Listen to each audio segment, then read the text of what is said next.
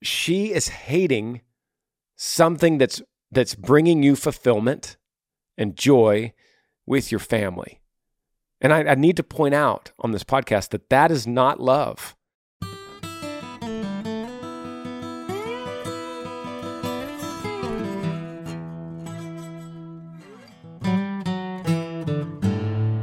Hey, everybody. Welcome to the podcast. Thanks for listening and watching wherever you came from.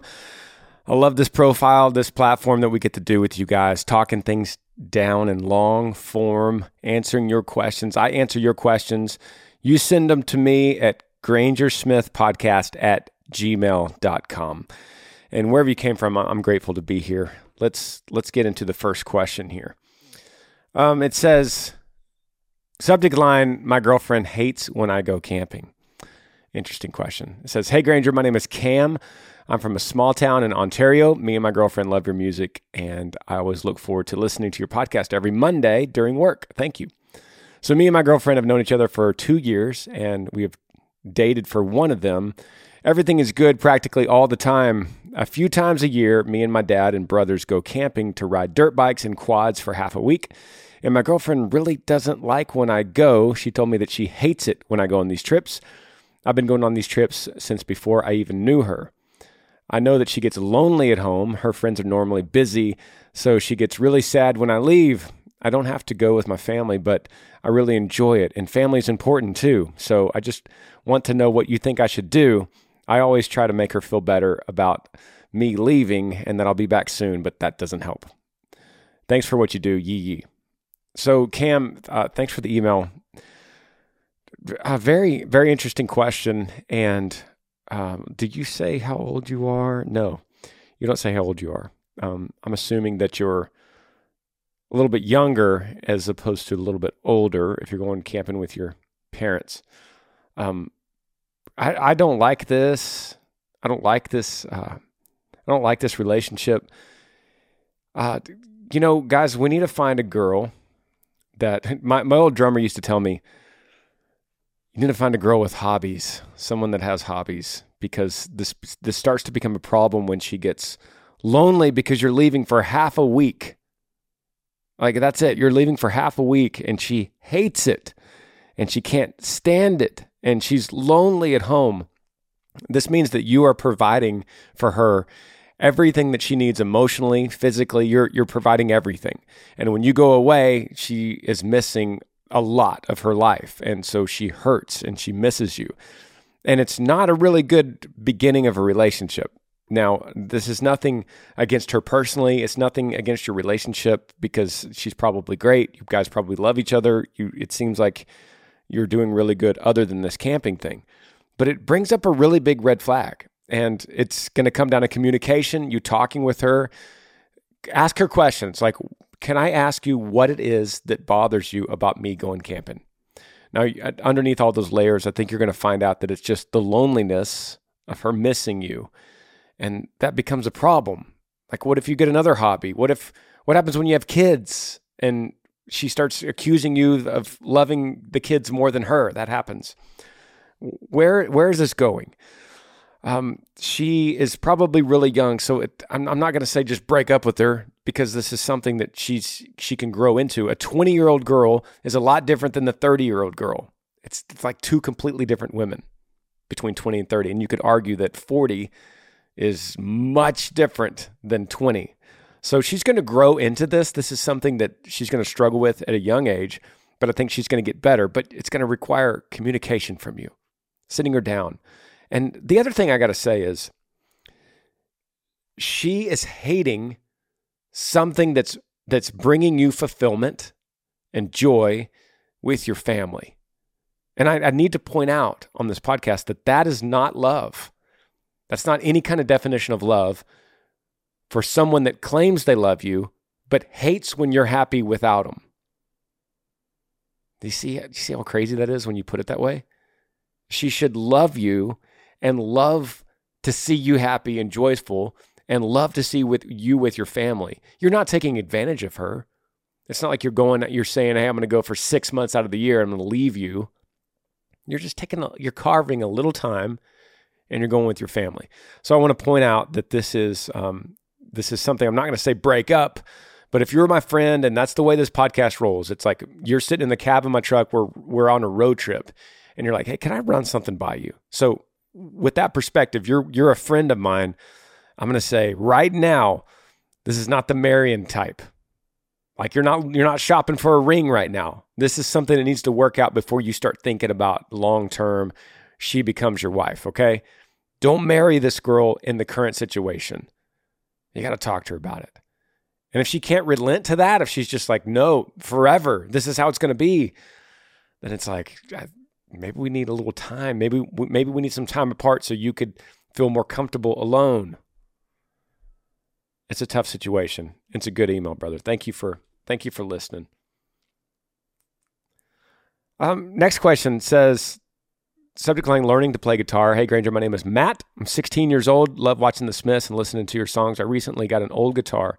I put some nylon strings on it. I've been using a free 7-day trial on Simply Guitar to learn how to play, and I like it, but it costs money. My question is, how did you learn how to play guitar, and did you teach yourself? And if so, how did you do it? Yeah, Matt, thanks for the email, buddy. 16 years old. I learned at 14, so we're right about the same age when I fell in love with the guitar. I did not pay money for anything to learn. I learned from a book. There was a book inside the guitar that I had that my grandmother gave me, and it said where to put your fingers to make the chords. And I learned through that. I learned all the chords. And then today's world, you could learn on YouTube. So I don't think Simply Guitar, I don't know what that is. I don't know how much it is, but I would steer away from something you got to pay money because YouTube is such a great resource. You just need to learn like 5 or 6 chords right now, maybe even 3. You could learn 3 chords and have a capo and learn a ton of songs. Learn 1 more and have 4. You can play every pop song in the world. So don't pay money right now. Next question, subject line says, mental health and God. Hey, Granger, love the podcast, love your music. I'll cut straight to the point. I've been following since your transition into sharing your faith, even watched your testimony you gave online here in Bakersfield, California. I'm struggling mentally. I'm on the verge of collapsing. I have 3 kids and a wife. What verse in the Bible do you recommend looking up so that I could get a little more clarity on this thing called life? I need some guidance. I need to know where to turn. I just don't know where to start. Thanks for all you do. Daniel from Bakersfield. Okay, Daniel, thanks for listening and writing. So let me dissect what you've said here. You're in a tough spot. You are stressed out. You're struggling mentally. You're asking for a verse in the Bible that I could recommend to give you more clarity on this thing called life. What's really interesting about this is so interesting about your question, because when I gave my sermon, it wasn't a testimony. It was a sermon that I gave in Bakersfield at a place called Story Church. And do you know what the title of that sermon was? Coffee Mug Verses. That's what I wrote originally, Coffee Mug Verses. And then what I talked about is we need to stop taking single verses out of context that we read on a coffee mug or on a T-shirt, on a wooden sign that we hang in our house, or on a bumper sticker. We need to stop taking those little snippets from the Bible and trying to live by that, or trying to use that one verse for clarity in this thing called life. We've got to stop doing that, because you have to read the verses before it, and you have to read the verses after it, and you have to realize who wrote it and who they were writing it to, and in what context, and in what time period, and in what culture. There's so much more that goes into it than just taking a Bible verse. Like, I could take you to a couple Bible verses that will just terrify you about the wrath of God. And I go, look, here's God, here's the wrath, the anger of God. And you're going to be like, whoa, I don't want any part of that. Well, it's like, well, no, you got to read. You got to read before it and after that to understand that verse. And so I'm not going to be the guy to tell you, ironically, a coffee mug verse, which is what I preached in Bakersfield. What I will tell you is this. You want to figure out your way. You want to find your way. Well, Jesus said, I am the way, the truth, and the life. So you want to figure out the truthful way of living life? Well, I will tell you who the truth, the way, and the life is. And that's what Jesus said. Now, you can't take that verse and live by it because it really doesn't make any sense unless you know who he is and why he said it and what prompted him to answer that question. When they say, well, how do we find the way? And he says, I'm the way. Why did they ask him that?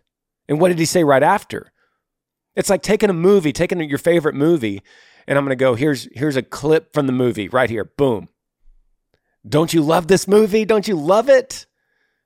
And you're like, well, I love the clip, but I don't know the story. I'm like, exactly. I can't show you a clip of the movie and go, is this your favorite movie? Do you believe this movie is your favorite movie ever from this clip? No, you got to see the whole movie. You got to see the beginning and the end. You got to see the characters, the development, the plot twist, the antagonist, the hero. See the struggle they go through. See how they find their way out of it. There's the clip in the middle, right? The same thing with the Bible. But I would direct you first to go to the New Testament. That's what I did. Start with the New Testament. Go to book of Matthew, the book of John. A lot of people say start with the book of John. Start right there at the beginning, John 1:1, and say, you know what? I'm looking for a way, in your words, to, what did you say? To get a little more clarity on this thing called life. And so I'm going to dedicate, because here's the Bible, and it's the most read, the most printed, the most purchased book on the planet. There must be something to it. Even if I'm an atheist, I'm like, well, I'm gonna at least check this out because it's so popular. I'm gonna at least see what it says. And so I'm gonna dedicate every morning. Say I'm a slow reader, I'm gonna go through just a couple paragraphs. I'm not gonna look at this huge Bible and go, how am I ever gonna read that? I'm gonna start with the book of John. I'm going to do one page every morning. And the next morning, I'm going to read the next page. What you're going to see is that you're going to get to the end of a page and you're going to think, well, I got to find out what happens on the next page. This is crazy. He's talking crazy. These people are acting crazy. I got to find out what happens. So you turn the page and then you could just consume more. And you're like, wow, this story is wild. And then you reach a point and you're like, I don't understand it. It's funny. You'll hit a point where you'll go, I don't understand what Jesus just meant. Right out. Guess what the next paragraph? It says, the disciples did not know what Jesus was talking about, so they asked him. And he looked at him and said, let me explain to you. You didn't understand what I just said? Let me explain it in a different way. It's like we become the disciples in these stories and we're like, I don't get it. Oh, good. They didn't either. Good. Now he's going to explain it again. If you still are losing the perspective of that, the context of it, YouTube is a great place to go and just go. Book of John, chapter 5. Explain, whatever, type something in. And then there's 1,000 YouTube videos that come up and it's like, okay, here's a bunch of videos. Now, I'm not going to say look to the videos for truth, but you could look to the videos for consistency. So it's like you see a few videos and it's like, well, that guy said something that disagrees with the other three guys. Then you start going with the consensus here and go, okay, I understand. I understand why he said it, who he was talking to. I'm giving you a long answer to a very simple question you asked. But the simple answer is, no, I'm not going to give you one verse. Because there's too many and you got to read them in context. Okay? Email me back, by the way. Email me back and let me know how this journey's going. Next question. I think we're going to be on the same subject here, but the subject line says, "Where is he?" Hey, Granger, my name's Laura. I'm 34 from Niagara Falls, Canada, but I live and work in LA. Now, that's a long commute. Frequent listener and supporter of your work. I was raised Catholic, but truly found Jesus during the pandemic, and it's really given me a new lease on life.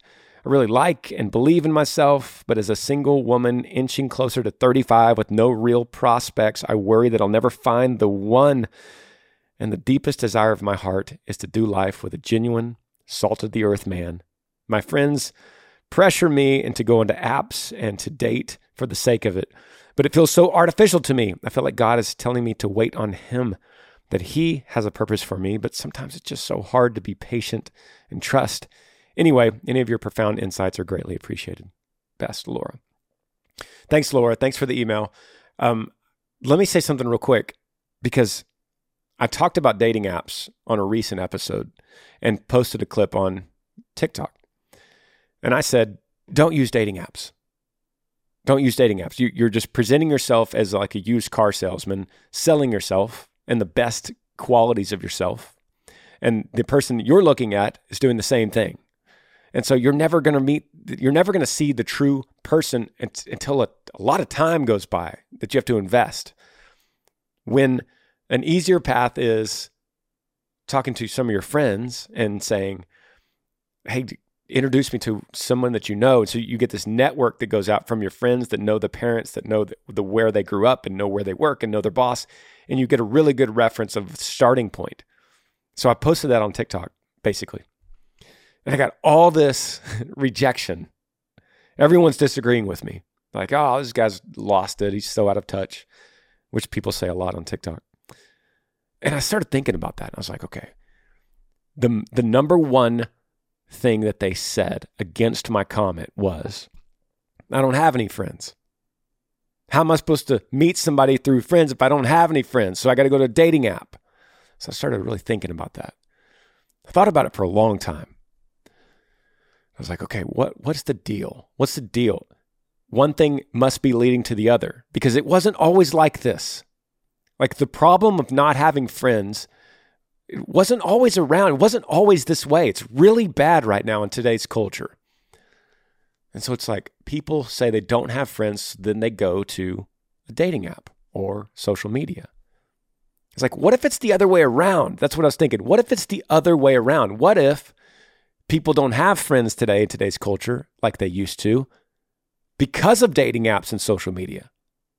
Like, what if that's the fail safe? Like, what if that is the safety net that people go to? They're like, well, I don't have any friends, so I'm going to go to social media. And what does that do? It prevents them from going out and finding friends. Like, I don't have friends, so I'm just going to sit here and look at my phone. Surely there's friends there. But in the old days, you didn't have that safety net. So you said, I don't have friends. I better go make some. I know this is off the subject, but I'm just thinking about this a lot. Like, I think there's a huge correlation between having friends and having social media today, or lack of friends and having too much social media today. Right? Let's think about that for a second. Everyone on TikTok says, I don't have any friends, but they're all on TikTok talking to each other when they could be using that time to talk to a real person. And it's like, well, I don't know how to find a real person. You follow your interest, follow your hobbies, follow your faith, follow your school, your work. There's a million ways to go find people that like the same things that you do. That's a great place to start with friends. I was in Detroit last week playing a show. And we were playing a show in Lansing the next day. So we were in Detroit the night before for a day off. My tour manager, Chris, and I, it was a Sunday night, and I looked up, I was like, I wonder if there's any good churches around here in Detroit. So I pulled up a map of the city of Detroit, and I typed in church. And there was one of them, there was a Bible church that had a 7 p.m. service. And I was like, hey, you want to go to the 7 p.m. service? He was like, yeah. So we go there. We took an Uber. We go to this church, little bitty church. Actually went to the wrong location first, and it was a dance rave. And the lady was like, cover charge. And I said, cover charge for what? She said, what do you mean cover charge for what? This is where we dance. And I was like, oh, I'm at the wrong place. Went around the corner. There's the church. As soon as I went around the corner, there was 3 people standing outside, and they said, welcome, friends. Welcome home. What's your name? Come on in. And I thought about this podcast. Right off the bat, I thought about this podcast. I was like, here's perfect strangers that have a lot in common with me, with church. And the first thing they said when they met me was, welcome, friends. What's your name? No, if I lived there, if I lived in Detroit, I'd be thinking, I just got 3 new friends. And it's like, hey, I'm Granger and I'm new here, or I don't have very many friends. And I guarantee you within 30 seconds, it's like, you want to do coffee on Wednesday? Where do you live? I live down here. Oh, I live down here. Let's meet in the middle. Let's go to coffee. Sure. Easy. That's easy. I don't want to oversimplify this because I know that making friends is not easy. But I'm trying to show y'all a way that this can make sense. So that you're not at home thinking, well, I don't have any friends, might as well pull up Instagram or TikTok. At least people talk to me there. And it's not healthy. Where in the world did I get off on this on this question? I got so far. What I would answer to you, Laura, on this question is, you are, and I've said this recently, I think it was the last episode. I'm going to repeat back to you what you said, that you've truly found Jesus and it's given you a new lease on life. And then you go down and you say, I feel like God is telling me to wait on him. He has a purpose for me. These are your words. I feel like God is telling me to wait on him. He has a purpose for me. Yet right in the middle of your email is all this stuff about how it's hard to be patient. It's hard to trust. I don't know if I'll ever find anybody. I'm inching closer to 35. It's all a trust issue. If you truly trust, if you've truly found Jesus like your words say, if you truly believe he has a purpose for you, if you truly believe he's telling you to wait on him, why are you not waiting? Wait on him. Wait on the Lord. He told you that, not me. It's interesting, right? Wait patiently. Live your life for him. Follow the path you need to be on. And things will work out. We'll take a break. Be right back.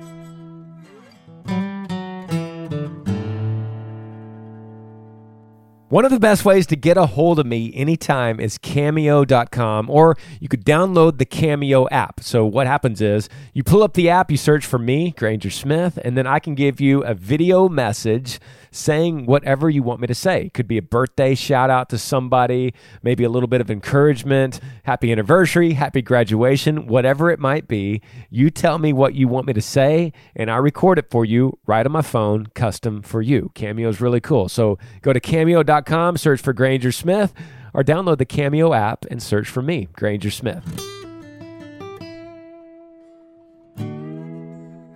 All right, pulling up the next question here. The subject line says, Christian dating boundaries.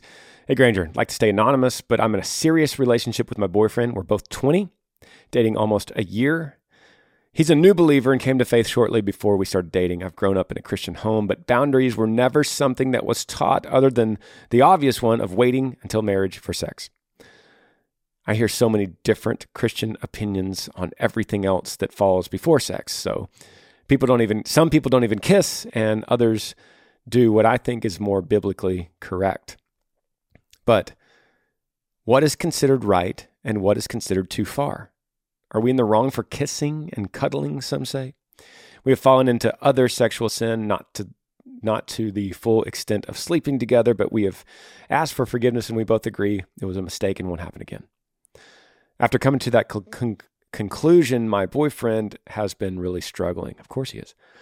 I don't have a strong answer to give him right now to encourage him through struggling with sexual desires, and I'm struggling with them too. I love him. We're both on the same page about living a God-centered relationship, but don't know how to work around the sexual desires in a relationship that I think everyone has when you love the other person and are attracted. It's hard. I'm going to continue to pray for guidance and wisdom throughout this, but would love to hear your opinion.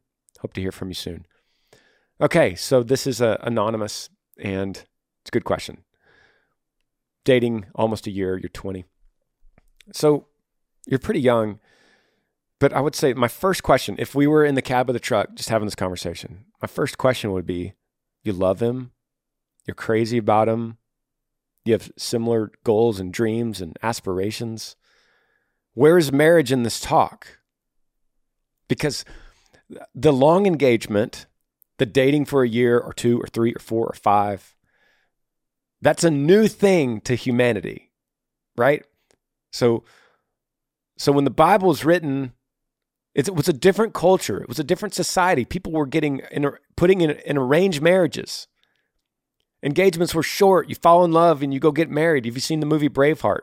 It's like they just go get married in the woods with a priest or in a church or something, but you move quickly. But today's culture is like, no, ride the brakes. Take your time. You're young. You got to figure out stuff in your life. Meanwhile, you're burning up with sexual desire. Basically, simply what I'm saying is, of course you're burning up with this desire. You're holding off for so long and you're like, one day we're going to get married. It's going to be great. How many more years are we going to have to deal with this? And that will drive a person insane.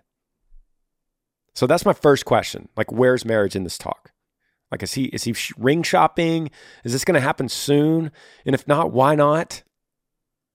And if not, then are you going to still date him? Do you guys have a plan for 25 and then you're going to sit there for 5 years and deal with this burning desire for 5 years when you're 25? Like, is that the goal? I'm just trying to make you see long-term here, because sometimes when we're stuck in a relationship, we don't see really out that far outside. But I'm trying to just open this because, yeah, you're right. The Bible says no sex before marriage. And so when you're talking about these desires, how far is too far? And all these Christians are leading you in all these different directions. What's really easy? It says you lust for another woman in your heart. You've committed adultery in your heart. That's including dating. Isn't that crazy? That's why you get married. So if I was going to tell you, don't fall off a cliff, would you tell me, okay, but how close can I get to the cliff before I fall off? I'd be like, you're crazy. Why would you do that? And you're like, yeah, we just want to see how close we can get to the cliff without falling off. Like, we're just going to get really close to the cliff. We're going to hang on to these branches and roots and just see if we could hang on. We're definitely not going to fall off. We agree that we shouldn't fall off. But we really want to just live on the edge. And we might live here for a really long time. I'd be like, why would you do that? So that goes back to like your kissing question.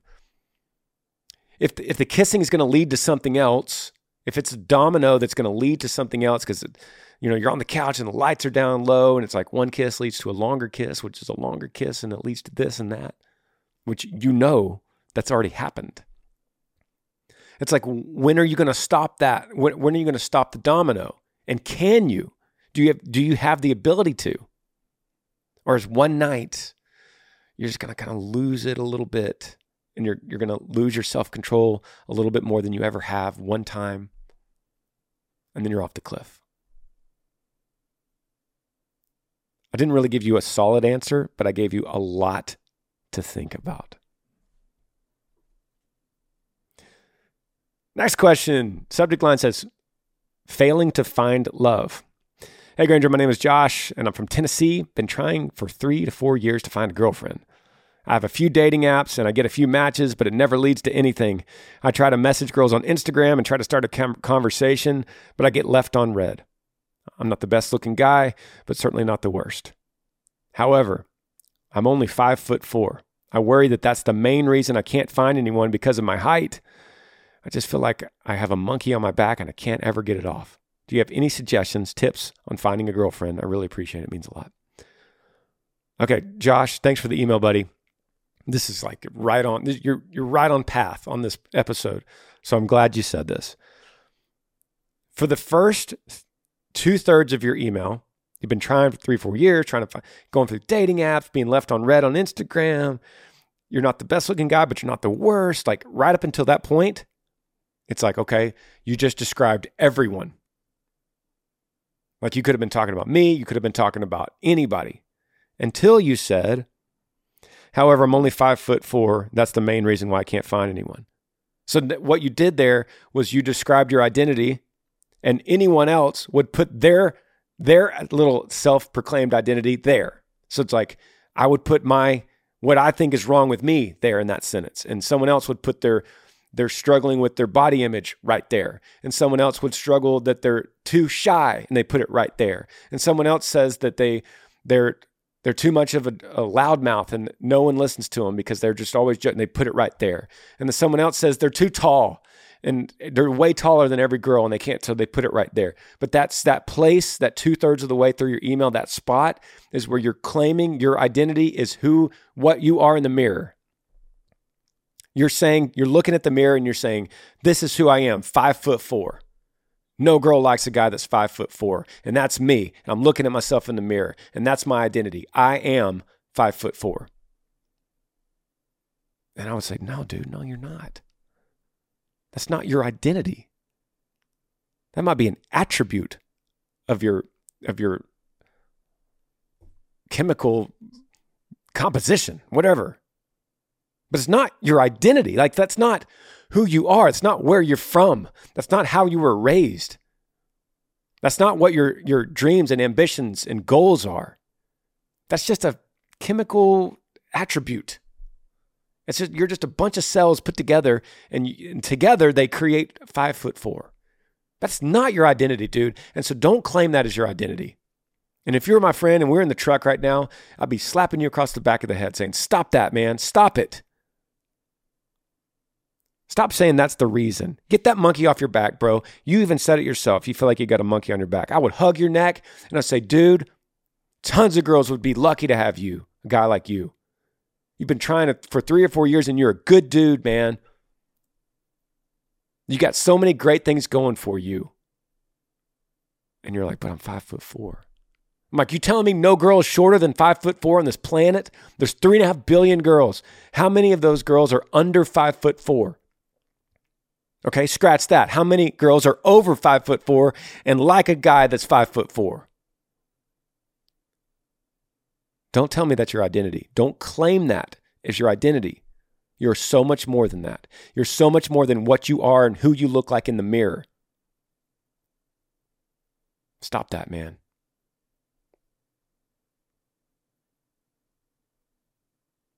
So you need to have a hard look. You need to have a hard look at yourself and who you are and who you are at the core of yourself, your identity. Because guess what, man? Everything that you are right now in the mirror is just getting older anyway. It's all going to wither away and fall away, except your identity.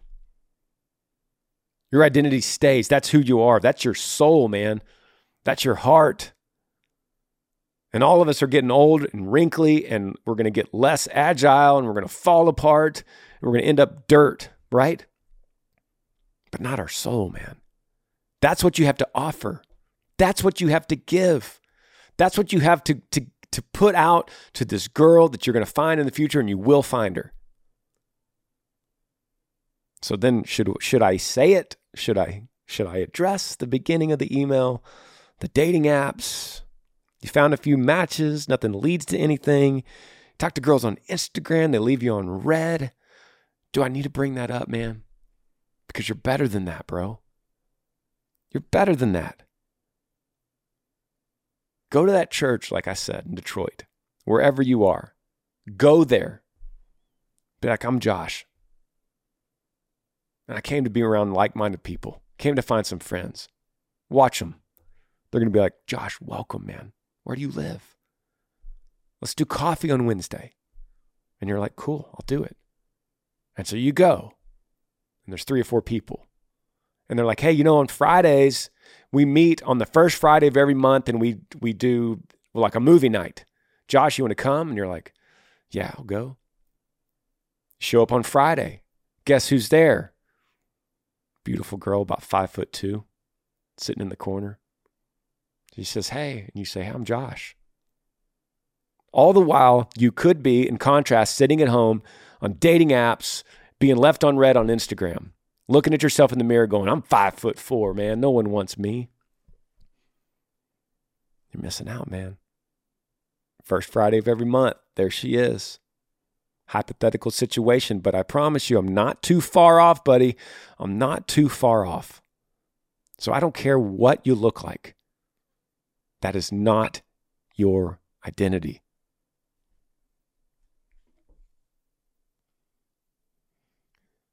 Let's hit another one. Subject line says, help. This should be fun. It says, hey, I'm writing in for some